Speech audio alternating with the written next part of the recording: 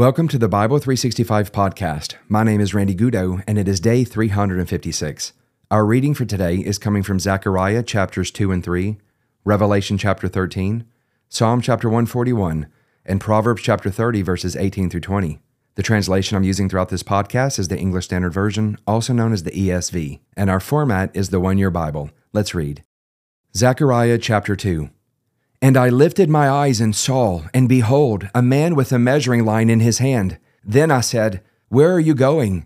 And he said to me, To measure Jerusalem, to see what is its width and what is its length. And behold, the angel who talked with me came forward, and another angel came forward to meet him and said to him, Run, say to that young man, Jerusalem shall be inhabited as villages without walls, because of the multitude of people and livestock in it. And I will be to her a wall of fire all around, declares the Lord, and I will be the glory in her midst. Up, up, flee from the land of the north, declares the Lord, for I have spread you abroad as the four winds of the heavens, declares the Lord.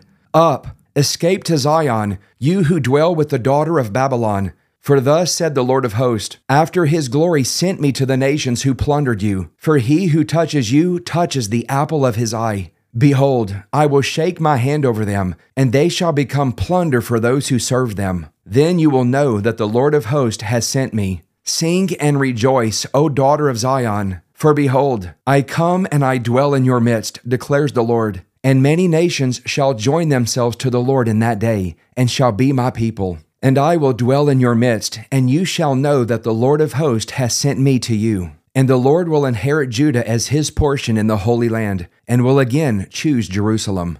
Be silent, all flesh, before the Lord, for he has roused himself from his holy dwelling. Zechariah chapter 3.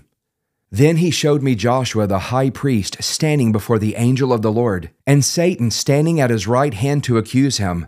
And the Lord said to Satan, The Lord rebuke you, O Satan. The Lord who has chosen Jerusalem rebuke you. Is not this a brand plucked from the fire? Now Joshua was standing before the angel, clothed with filthy garments. And the angel said to those who were standing before him, Remove the filthy garments from him. And to him he said, Behold, I have taken your iniquity away from you, and I will clothe you with pure vestments. And I said, Let them put a clean turban on his head. So they put a clean turban on his head and clothed him with garments. And the angel of the Lord was standing by.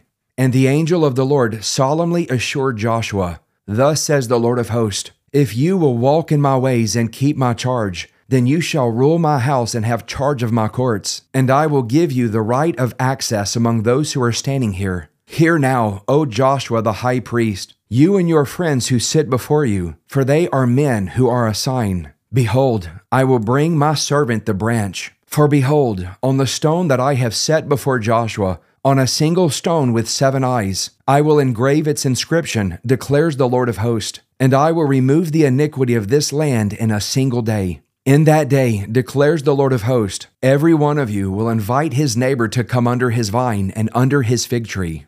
Revelation chapter 13. And I saw a beast rising out of the sea, with 10 horns and 7 heads, with 10 diadems on its horns and blasphemous names on its heads. And the beast that I saw was like a leopard, its feet were like a bear's, and its mouth was like a lion's mouth. And to it the dragon gave his power and his throne and great authority. One of its heads seemed to have a mortal wound, but its mortal wound was healed, and the whole earth marveled as they followed the beast. And they worshipped the dragon, for he had given his authority to the beast. And they worshipped the beast, saying, Who is like the beast, and who can fight against it? And the beast was given a mouth, uttering haughty and blasphemous words. And it was allowed to exercise authority for 42 months. It opened its mouth to utter blasphemies against God, blaspheming his name and his dwelling, that is, those who dwell in heaven. Also it was allowed to make war on the saints and to conquer them. And authority was given it over every tribe and people and language and nation. And all who dwell on earth will worship it, everyone whose name has not been written before the foundation of the world in the book of life of the Lamb who was slain. If anyone has an ear, let him hear. If anyone is to be taken captive, to captivity he goes. If anyone is to be slain with the sword must he be slain. Here is a call for the endurance and faith of the saints.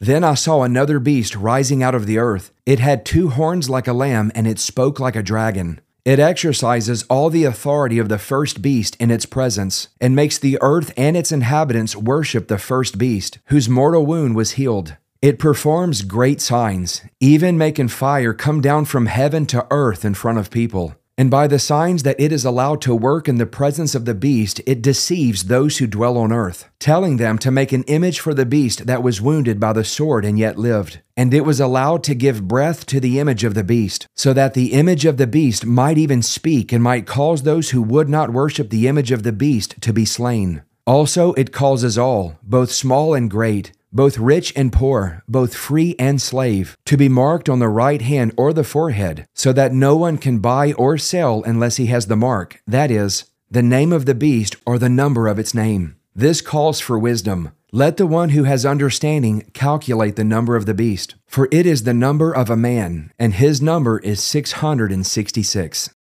Psalm chapter 141. O Lord, I call upon you. Hasten to me. Give ear to my voice when I call to you. Let my prayer be counted as incense before you, and the lifting up of my hands as the evening sacrifice. Set a guard, O Lord, over my mouth. Keep watch over the door of my lips. Do not let my heart incline to any evil, to busy myself with wicked deeds in company with men who work iniquity, and let me not eat of their delicacies.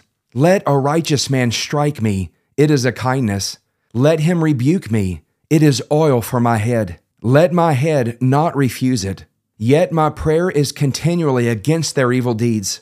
When their judges are thrown over the cliff, then they shall hear my words, for they are pleasant. As when one plows and breaks up the earth, so shall our bones be scattered at the mouth of Sheol. But my eyes are towards you, O God, my Lord. In you I seek refuge. Leave me not defenseless. Keep me from the trap that they have laid for me and from the snares of evildoers. Let the wicked fall into their own nets while I pass by safely. Proverbs chapter 30, verses 18 through 20. 3 things are too wonderful for me, 4 I do not understand. The way of an eagle in the sky, the way of a serpent on a rock, the way of a ship on the high seas, and the way of a man with a virgin. This is the way of an adulteress. She eats and wipes her mouth and says, I have done no wrong. Today's devotional is coming from Psalm chapter 141, verse 5. It says this, Let a righteous man strike me. It is a kindness. Let him rebuke me. It is oil for my head. Let my head not refuse it. Yet my prayer is continually against their evil deeds. The NLT says it like this, Let the godly strike me. It will be a kindness. If they correct me, it is soothing medicine. Don't let me refuse it. But I pray constantly against the wicked and their deeds. It's easy for a person to say, I love God, I read the Bible, I pray, everything is just going awesome in my life. But it's another thing for a person to have friends in their life, godly friends, righteous friends who are not afraid to strike them, to say difficult things to them, to confront them. The Bible says it is a kindness. When we receive correction from godly people, the Bible says it is soothing medicine. And it's easy to say, I am wide open to correction or instruction from godly people until it comes. And the psalmist prayed, don't let me refuse it. My simple prayer today is that God would not let me refuse when godly, righteous people may need to strike me with correction. The Bible says it's a kindness, that I will not refuse it if they need to correct me because it is soothing medicine. Let's pray. Father, we come to you in the name of Jesus, and I thank you for godly friends who are not afraid in love to strike us when necessary. Your word says that it is a kindness. If they correct us, your word says that it is soothing medicine. My prayer today is that we would not refuse correction from godly people. Draw us close by the presence of your Holy Spirit and reveal your Son to us. We ask all these things in the precious name of your Son, Jesus. Amen. Well, I sure hope that you enjoyed today's devotional. If you're getting something out of the Bible 365 podcast, consider sharing it with your family and with your friends. Please continue to pray for me. I'm praying for you. Have a great day, everyone, and I will see you tomorrow with day 357.